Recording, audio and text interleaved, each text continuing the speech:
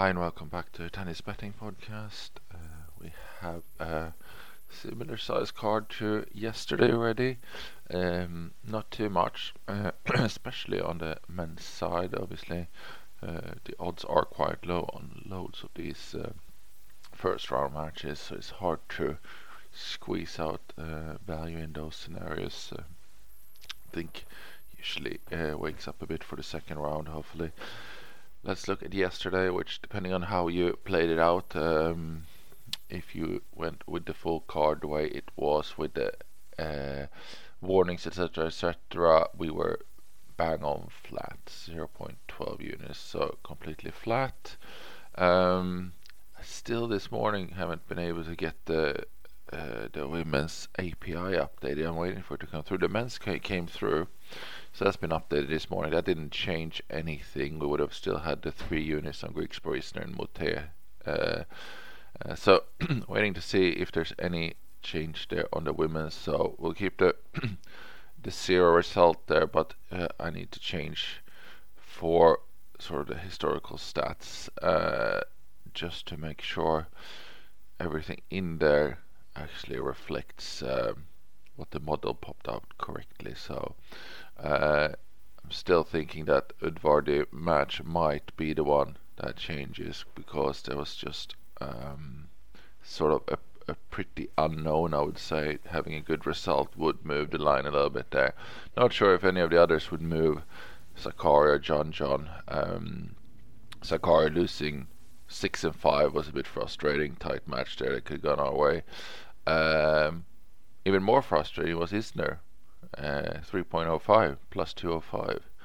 I did say Isner came with a small warning as well, so I'm hoping you didn't take Isner and Udvardy, both the warnings. Then you gained 6 units there, which would have been a good day. Isner, a little bit frustrating, 9 unit swing, plus 9 units, actually more than 9 unit swing, losing 11-9 in that 5-set tiebreak. Very frustrating indeed. That would have been a nice one. Would have swung the whole thing 9 units for sort of a 10 unit start to the French. Not to be though.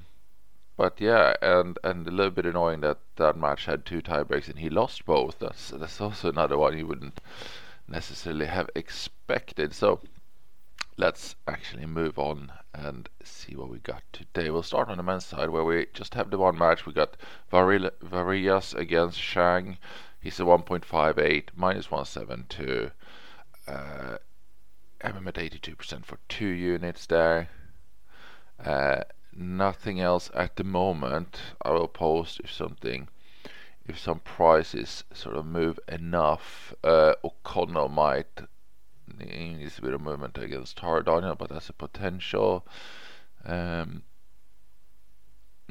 much else is going to have enough movement to do any sort of damage here. I don't think. Everything's sort of, all the favorites are downplayed heavily, and we're not really going to get anything out of that now. Okay. Let's move to the women. We'll start with Bernarda Pera against Kontaveit. Pera at 1.85, minus 118. She's 1 unit there at 63%. Then we got Pliskova at 1.89. That's minus 112, up against Sloane Stevens, 64%, 2 units. Interesting one there. Obviously, that's one that could be affected slightly by the API, because Sloane had a semi-final last week, so she might push that enough for Pliskova to not be value here. Just a heads up on that one, that it could move. Having said that though, I'm not sure Sloane Stevens should move, because I watched that last match she played in the semi-final and she refused to move and lost 1-1. It was a proper abomination to tennis. I mean, she should not. Either she was just thinking ahead of the French or whatever, so we'll see. You have no idea what Stevens that shows up.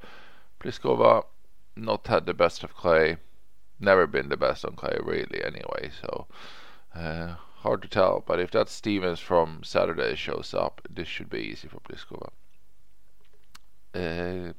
Next is Siniakova. Get Peyton Stearns. Like this one, 2.74 plus 174. 65% there for 3 units. Feels very generous here on the claim. Not sure Peyton Stearns done enough to sort of warrant anything there. And looking at, she did go third round last week, lost in 3 sets to Stevens, but even if she was to be improved here, the value has so much margin in it, so it wouldn't really change anything on our match for sure. Then we have Kvitova 1.91, minus 110, 2 units, 71% to 2 units value at 71% up against Ciocciaretto. I do like that price. Kvitova usually solid, delivers quite well on this. Semi-tricky here, I suppose, but I'll go with it and hope she delivers. Just one mention here as well. I like the match because I like Mladenovic, because I know she's got potential. I know she's messed up several cards this year with her non-performance, but I think, back in the French, she's gonna want to do well here, and I just like that you get 4.8 plus 380 against Kyla Day today. That looks good. And we're not putting on the card. I only have her at 42-43%, something like that. But for me, it's 3 units, and I'll probably find some sort of handicap and maybe plus some money line on that one. But that's just me personally liking that. I'm just waiting for her to break out into just a little sliver of her old form, and she will be beating Kyla Day today. That's it then. Got that sorted. We got Varias, Pera, Pliskova, Siniakova, Kvitova. Hopefully we'll have a really good day. Enjoy the tennis. Good luck with any bets you have on. I'll be back tomorrow. Bye bye.